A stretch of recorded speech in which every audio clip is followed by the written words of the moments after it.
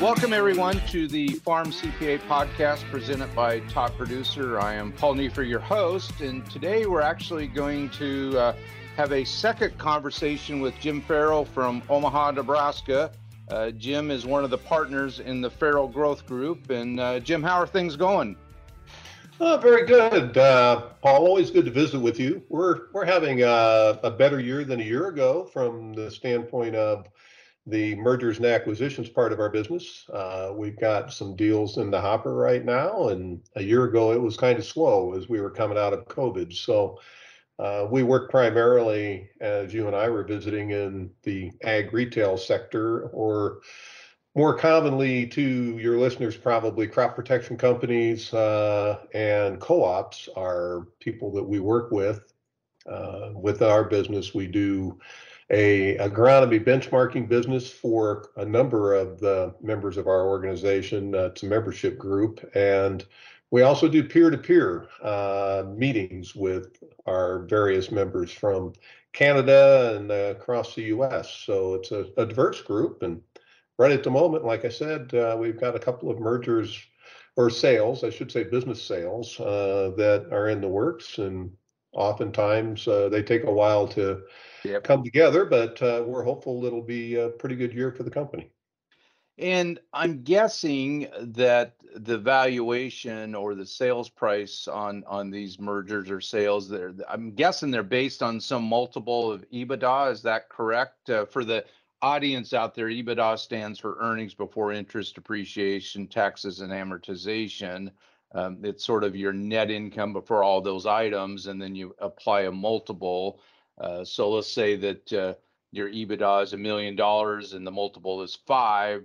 You're going to sell that business for $5 million, and but that then means if you have debt, you're going to have to pay off that debt with that cash and so on. So is that typically how they're valued in that industry, or is it a multiple of sales? I was just curious how they typically value those type of businesses.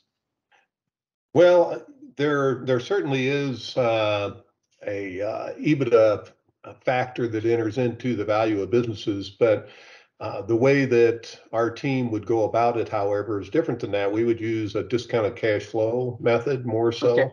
Okay. Taking a look at the current business, where you expect the business to go, look at future expected income streams, and bringing that back to a current value. So there's a variety of ways of putting together a valuation. You've also got hard assets, you've got inventory to value, and so on. So they're typically, you'll hear an EBITDA number when somebody buys a business. And frankly, I belong to a group called the Association for Corporate Growth, which is a national, somewhat international group that focuses on mergers and acquisitions and business to business work in that category.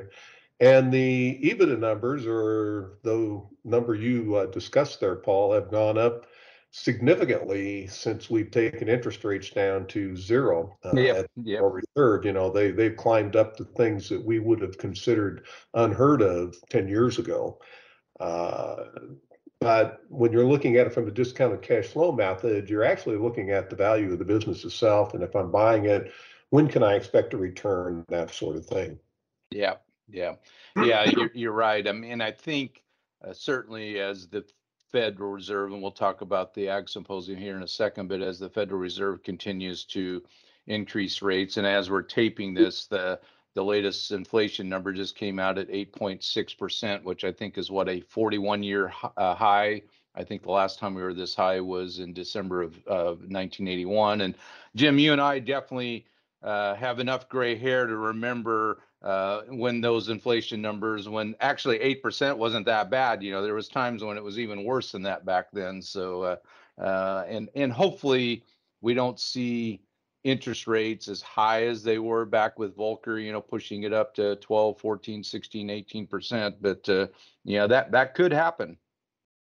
It could. I would agree with you that I don't think we will see that happen. I think we're probably going to see something a bit more moderate. But personally, just as I look at it, 3 to 4% at the Federal Reserve discount rate window would not be out of line, which I'm not sure where they'll end up. It's all going to be dependent on what the numbers tell them as far as inflation goes, and when inflation comes back down to something more manageable in their 2% target.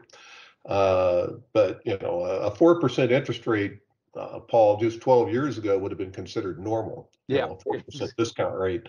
Coming back up to that now would seem excessive when you're coming off of 50 basis points. Yeah. Yeah. uh, but so it's going to have an impact on things, but nonetheless, I don't see it as excessive. What's interesting to me, though, Paul, as I reflect back on, and you're right, I graduated college in the mid 1970s, and right in the heart of a bull market in ag, but the bull market had already peaked. We didn't know it had already peaked. Hindsight is usually a great teacher. Yeah. But by 1980, it had peaked. Probably had peaked in 78 and 79, and we just didn't recognize it. But we're sitting on top of a bull market. We're sitting on top of high inflation right now, inflation numbers we haven't seen for a long time, and we got an increasing interest rate environment right now coming out of the Federal Reserve, pushing interest rates on all loans higher. Last time we saw that was probably in the 1970s, late 70s, and early 80s, when we saw all three of those things come together. So it's interesting from that standpoint. Yeah. Yeah. And I'm just curious. I guess it's the CPA nerd in me that so for the audience out there, a discounted cash flow. So what you're doing is when you're looking at buying a farm input or a crop input company, you're going to make some assumptions as far as growth, net income over what, a 10-15 year period, and then you'll discount it back at a certain interest rate. Is that effectively what you're doing? Maybe you could just describe that a little bit for the audience. Well, I think you did a good job of describing it. You're going to take future cash flow estimates and you're going to take them back to current value of money earned in the future, basically, and put a value on it from that. And that can become a starting point for the sale of a business. It doesn't necessarily mean that's where it gets sold. If it's like anything else, if there's enough demand, it may sell higher than what is implied with that calculation. And the calculation can be very extensive and can take quite a bit of work, especially in an ag retail business where you have inventory on Yep. hand. You've got carry on products that are out in the field that haven't been paid yet. You may have some money loaned out to local farm operators who plan to pay at harvest time. You've got a lot of factors. You've also got rolling stock, your Yep. machinery. You've got buildings and assets, condition of the assets, and so on. So all of that enters into that calculation of what a business is worth. Um, I I hesitate to get too deep into it because we actually have experts within our company that do that who could really do a nice job of explaining it probably better than I can. So hopefully that overview gives you and your listeners a broad view of how a business would be valued in that situation. Yeah, and and personally, back this is now 20, almost 20 years ago, not quite 20 years ago.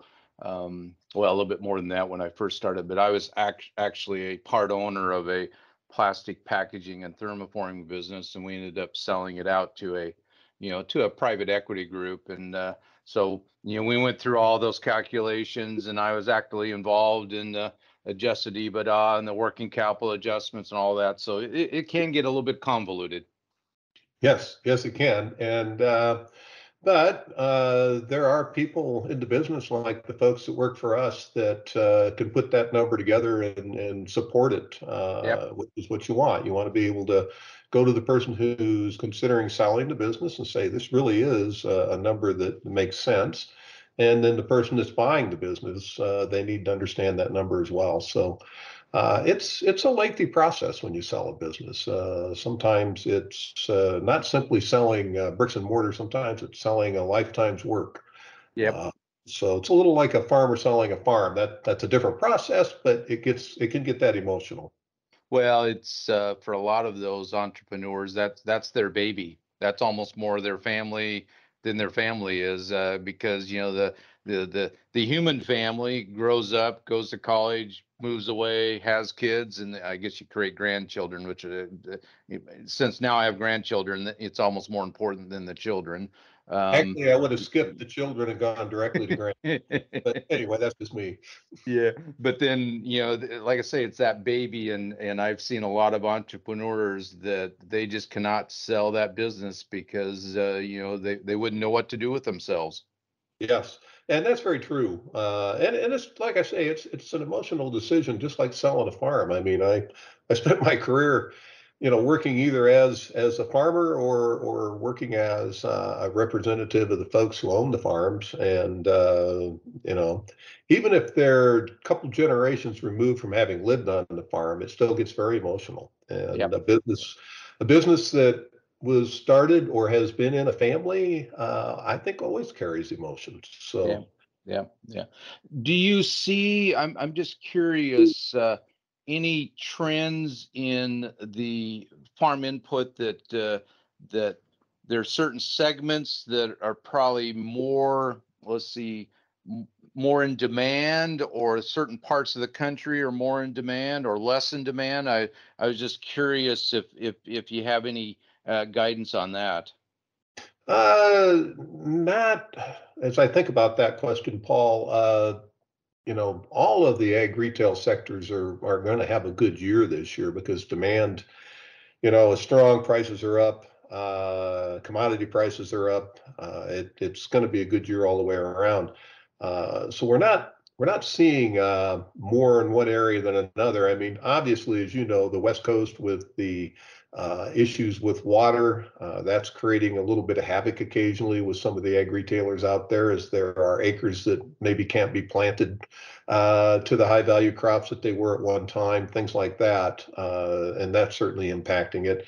The ag retail business, like all of agriculture, has gone through significant consolidation over the last 15 or 20 years.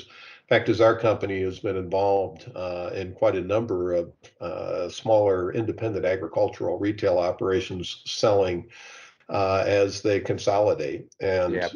so there's fewer players.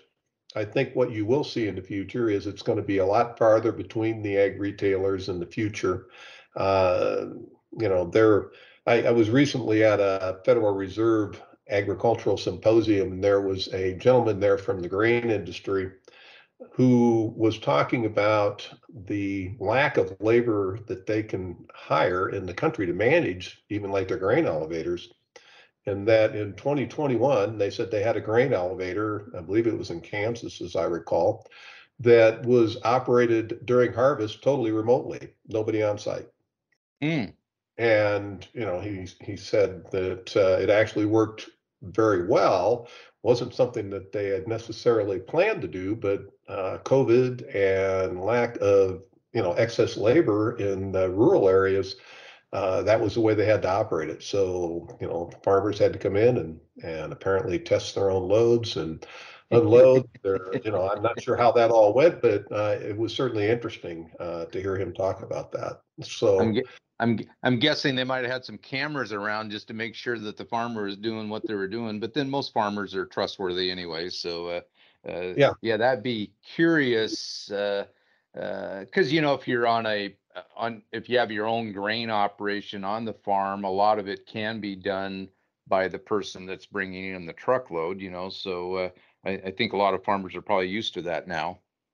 Well, if you think about the routine, you pull in, you get scaled, they pull a sample, you drive over the scale, and you go somewhere, and somebody pulls the end gate or opens up the chutes, depending Yeah. on as you're driving, but or hauling in. And as long as you've got the elevators working to take the grain up off the dumps, that kind of thing, I guess it could work. So that was the first I'd heard of that. So I thought it was really kind of interesting because labor, I would say we hear that in our ag retail sector as much as anything. Labor is a limiting condition, and labor is getting much more expensive. Yep. Yeah. So talking about $15 an hour minimum wage, I know several of our customers that we work with that would say, you know, they've been over $15 an hour on starting pay, you know, even for nurse truck drivers for several years, just Yeah. trying to get people hired. So, you know, costs in that sector are going up fairly rapidly, probably as rapidly as I've seen in my history in Yeah. business. Yeah. Well, in our area, we have a matter of fact where my grain will be going to is a fairly good size marketing cooperative, and on the side of their elevator as I'm driving into town, there's a huge banner that says hiring now, starting pay $16 an hour, and that's just for the person to do a little bit of summer work at the local elevator. So, and Yep. McDonald's in our area is $18 an hour. So yeah, you're not going to that genie's out of the bottle, so to speak. The national minimum wage of 7.35 or whatever it is, that's not even a minimum wage. So No, it's fairly irrelevant. You know, I don't, we don't, we're old enough, we don't hire babysitters anymore for kids, obviously, although we act as babysitters occasionally. And I think yeah. I'm going to have to start charging my kids for the babysitting services. I hear some babysitters earn as much as $20 an hour. Uh, Well, I can tell you because my kids are in Phoenix, and 20 would be on the low side. You know, you're oh you're my, closer to $30 an hour, I think now, if you get yeah, a good one. that's nearly double what I started working for in my professional career in 1986. So, Yeah, yeah, exactly, exactly. Well, Jim, let's cycle over to the Kansas City Federal Reserve Ag Symposium that was held down in Kansas City. What, roughly about 2, 3 weeks ago now? Is that about right? I'm trying to think. It was about in that time span, wasn't it? yes, it was. It was in May, and it was the first in-person one they've had in a couple of years. They've been hosting these since probably, oh man, 2009, 10, maybe 2008 even. So generally well attended, and it was well attended again this year. They held the numbers down a little bit, still doing a little bit of social distancing, I guess, you know, in these in-person meetings, but had a really good agenda. That meeting it was titled Help Wanted, and it was a meeting that was focused on labor issues in the agricultural sector. There was a very good mix of presenters, fairly heavy out of the West Coast and the vegetable production areas and the permanent plantings, but it also represented the Midwest and across to the East as well. And there was even a little bit of discussion on from Canada and what's going on in Canada. Uh, you know, so it was interesting from that standpoint. A few things I picked up that I thought you might be interested in. You know, this came up a couple of times from a couple of different presenters that the current mix of agricultural workers, seasonal ag workers in the U.S., you know, 65% of them are foreign born today. Hmm. So it's a very high percentage. You know, I saw numbers anywhere from 26 to 33 or 4% are American farm workers. Otherwise, we're relying on you know, foreign-born workers, whether they're coming in under a seasonal contract or whether they're you know, here on a green card or whatever the situation might be. Um, One of the things that came up early in the discussion, Paul, was the lack of seasonal workers coming into the U.S. has, you know, really become an issue. One of the producers that was there that is more in the LA area or the Bakersfield area of production talked about the decline in the number of workers they were able to get from 2019 to 2020. It was quite significant, or until 2021. I'm sorry. That decline in the number of workers coming across as seasonal workers, you know, was pretty significant. So, you know, some of the conclusions I think that came from some of that discussion is that it's inevitable that we're going to see more production move to Mexico. Yeah. We're already seeing that. It's being driven by labor to a large degree, and in part, it's being delivered or driven by water shortage or lack of water in some of the heavy growing areas, especially in the California Valley. So couple of the things that came up in the discussion, the H-2A program, that's a seasonal worker program only. They brought up a number of the restrictions and challenges. They said it's a process one has to start at least 90 days, maybe 120 days before you need the workers. Yep. And you have to specify a specific date when you're going to get the workers. So if you can imagine, I'm growing strawberries and I have to guess when those strawberries are going to be ready to be picked, because Yeah. when the workers come in, whether I'm ready for them or not, I have to house them, feed them, take care of them, provide transportation until the strawberries are ready. And there's not any option there to vary that time frame when they come in to work your particular field. Also, it's seasonal, so they can't be there all year long. Another thing that came up I thought was interesting is that they said there's fewer next generation migrant farm workers coming across into the U.S. as well.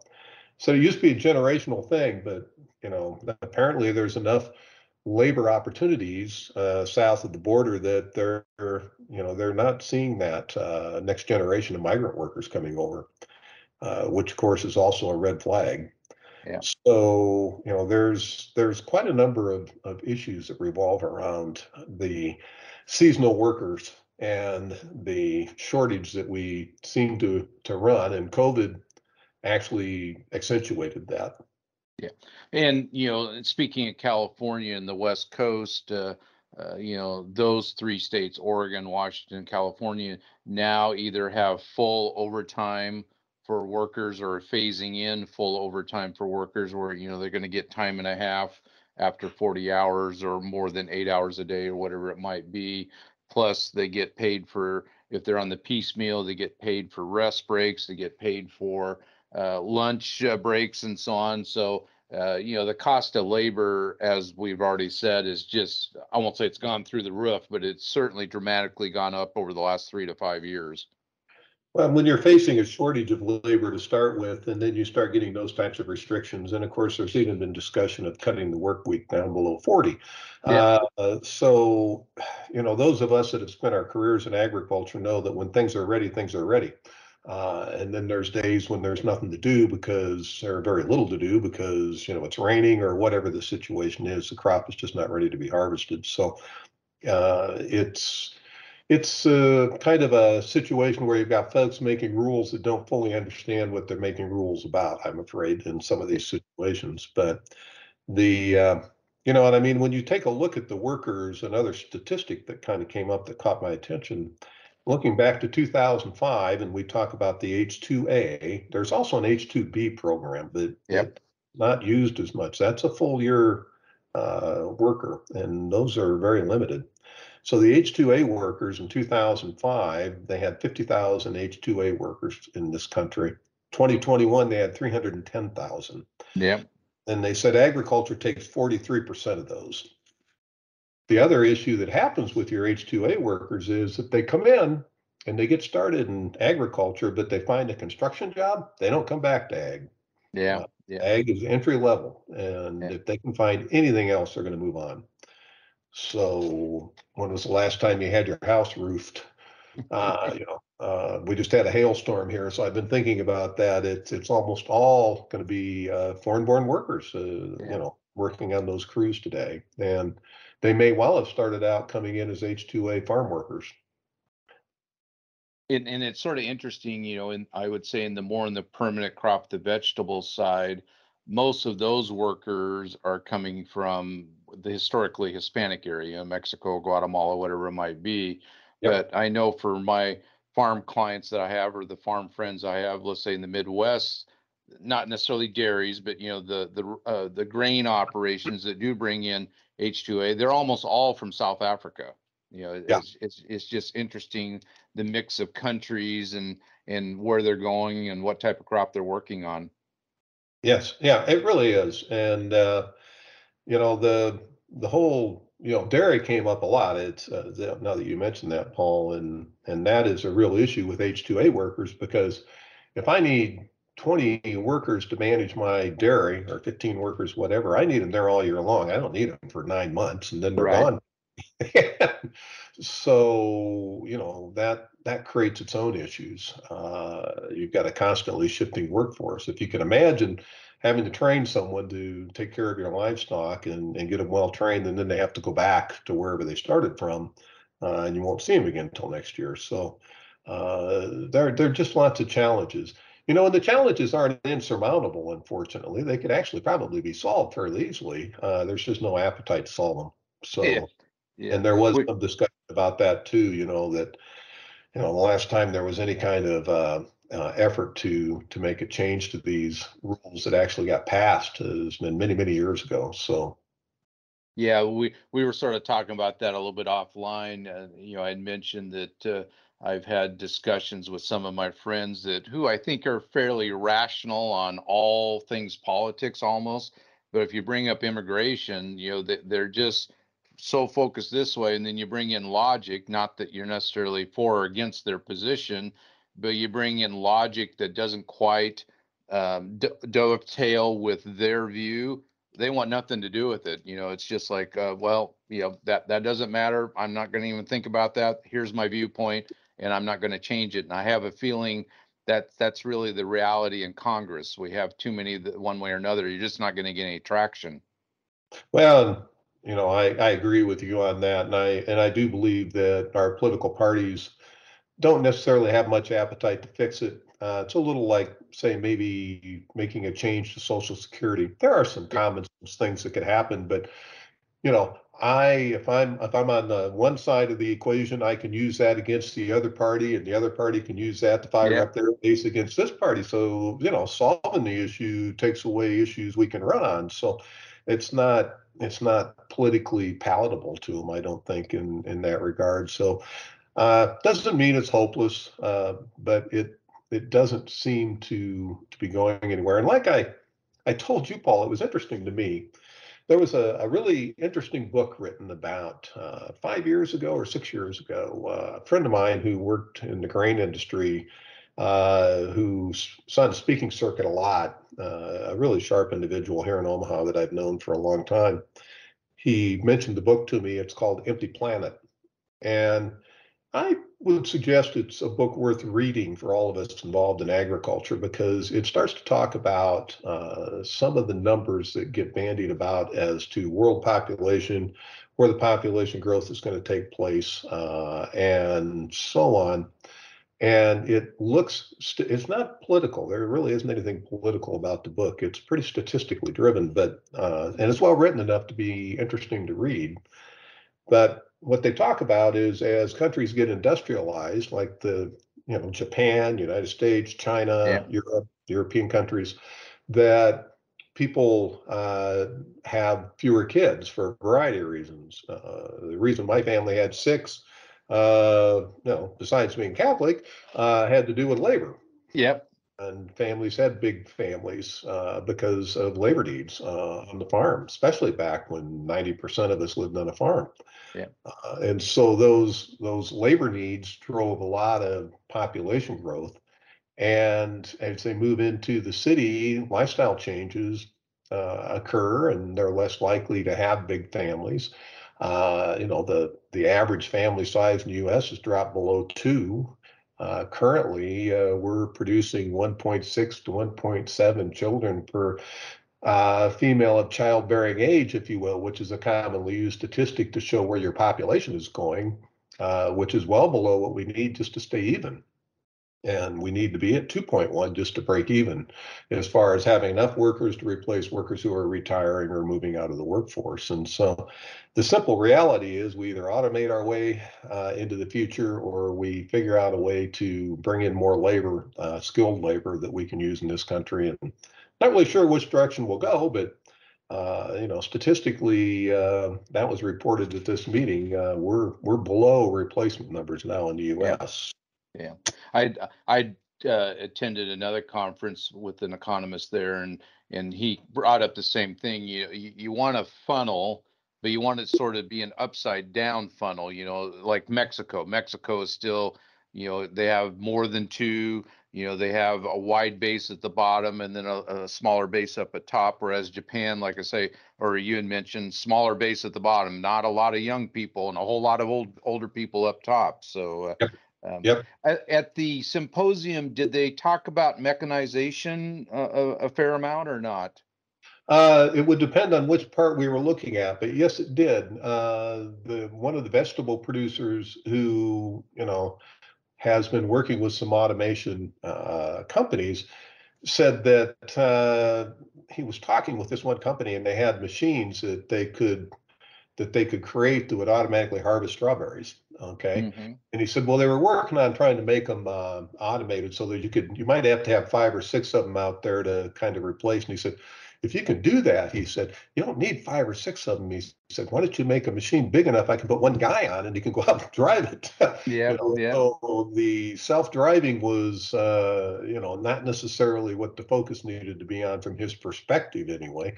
The idea that you can automate the process and replace labor, but you don't have to replace all labor by having it be a robot, if you follow my. yep, yep. We also talked on trucking. We had a large trucking company represented there, and the speaker from that company or the president of that company, talked about, the trucking shortage and said since 2020, the for hire trucker numbers have gone down 12.4% in the US. And in his opinion, he said the estimated current driver shortage is at 80,000 drivers short.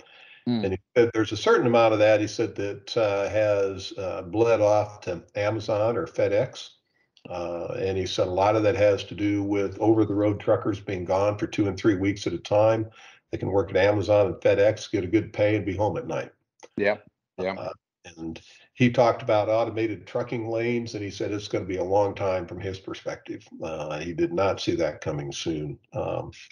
We also had a large equipment manufacturer that was represented there and talked about the size of machines and talked about next generation larger machines, but also made the realistic comment that there is a limit to how big machines can get. yeah, It's not a limit of technology, it's a limit of how we can deal with these machines. We haven't got roads big enough, we haven't yeah, got infrastructure big enough, can't get them over bridges. So there is definitely a limit to how big it can get. And his prediction would have been more automation yeah, that we're going to see. And I think, in the vegetable fields, in the permanents, like in your area with your tree crops, I think we definitely we're going to see a mix of way more automation to replace labor. Plus, I think we're going to see a mix, especially in those crops, of it moving into more favorable growing areas or more favorable labor areas. So uh, we're going to see a shift out of the U.S., I think, on some of those crops, much against what the consumer preference seems to be. I think that's that seems to be what's happening. yeah, yeah.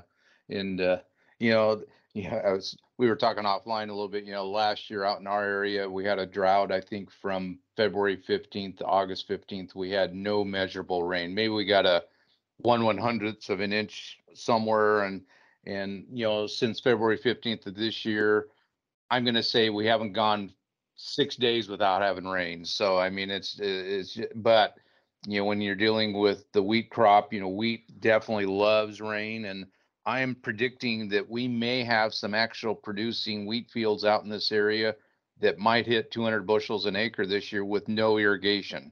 Wow. I think the crop is looking that good. So, and on top of it, the price is $12 a bushel, so or $11 a bushel. So, I think the wheat growers out here are going to do just fine. Oh, yeah, it sounds like it. It sounds like Yeah. it. We used to joke with our wheat producers when I was at Farmers National that you typically had to lose the crop 8 to 10 times a year before you harvested a good crop. Yeah. Because Yeah. people I, worry about that wheat crop from the minute it gets in the ground until they drive the combine through it. yeah, So yeah. Yeah, I remember like 35, 40, I think 40 some years ago, my uncle and cousin, they had a field and a hail came through and it was probably around February or March and the adjuster came out and said, "Oh, you got 35% damage." Well, all it really did was properly thin out the weed, and then the weather was perfect, and they ended up getting like 135 bushels to the acre plus 35% damage on top of it. So yeah, weed is very, very tough to kill, but it is sad when you do see those fields where all you see is dirt and a little bit of wheat. That always makes my heart a little bit sad. Well, and we even though in my area we might hit that 200 bushel, there's certainly areas in Washington State where they're lucky in a bad year to get 10 or 12 bushels to the acres. So I know how that goes. But Oh yeah. Yeah. but anything else you'd like to add, Jim, before we go ahead and sign off? Well, I don't think so. I've enjoyed the visit today. Like I say, the Federal Reserve Symposium was most interesting. I'm certainly no expert in ag labor. The information I was sharing is just things that came up during the presentations, but I thought it was very enlightening. I think most of us involved in ag realize that there's an issue with labor, but this probably brought it home and made it a little clearer than what I anticipated. Only other thing I'd add is, all in all, I think 2022 is going to be a pretty good year. We have we have an unbelievable land market. I don't know if it's that way out your way, but here in the Midwest, it just continues to percolate up. I don't, my only caution on that, I'm a bit on the conservative side, is we raise interest rates, we reprice assets, and we repricing assets from the stock market to the bond market, right on down at some level farmland. So I don't know how it's going to shake out, but all in all, 2022 ought to be a pretty good year for producers. Yeah, actually, I was on AgriTalk earlier this week, and that was one of the questions they were asking me, because I had done a blog post on it a couple of weeks ago about, and I was looking at it purely from a math standpoint. I was saying that, if you value land and the investor is demanding let's say, 3% rate of return, and they're getting $300, that equates to a $10,000 value.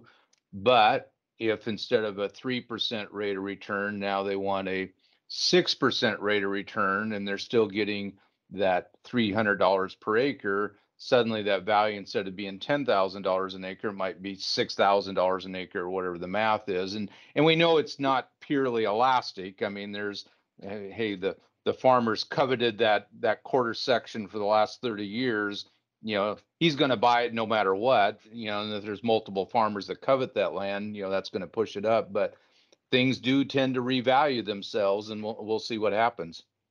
Yeah, I agree. It's an unknown at this point. I'm certainly not bearish on ag. I think ag has always had a great looking future. We just always have to remember that this too shall pass. Yep. Yeah. When we're in a bull market, we always need to remember it's not a bad idea to put away a few things for a rainy day, so to speak, because this bull market will shift into something else. And I think most people in ag are pretty resilient that way. Yeah.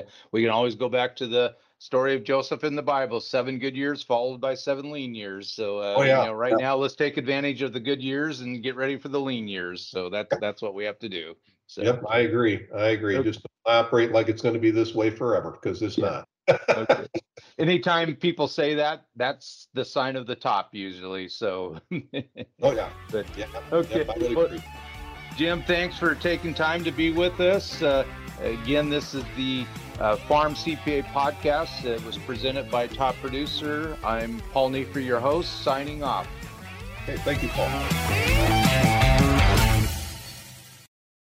Get timely updates about taxation, accounting, succession planning, and other issues that are unique to farmers and agribusiness processors.